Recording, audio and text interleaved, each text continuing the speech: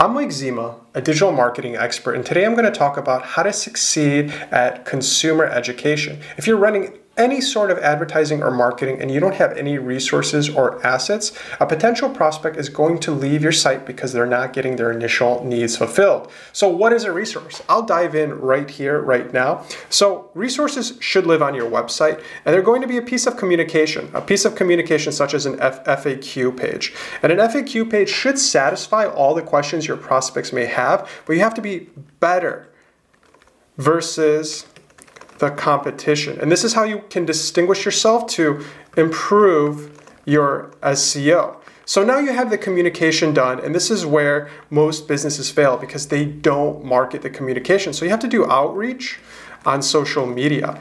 You have to start searching on social media for prospects that might be asking common questions that your resource answers, and then you're going to present your resource and your information to them. And that's how you do the one-on-one communication. If a prospect is ready, they're going to come to your website and look at all of your resources, assets, case studies, and make a decision right there if they're going to reach out to you or not. Or you can go out on social media and you can actually market your resources directly to potential prospects that have that question in their mind, but you have that answer. And that's a connection that you can make with outreach. So remember, the two aspects of this are going to work together hand in hand. One is on your website and one is going to be off of your website. And those are the two components of a successful education campaign. And this is going to be the simplest approach to creating communication in your online marketing before you start blowing it up and going into a lot of different directions. Make sure you're satisfying the needs of your potential customers and clients first before you go into some broader top of funnel activities. If you have any questions about resources or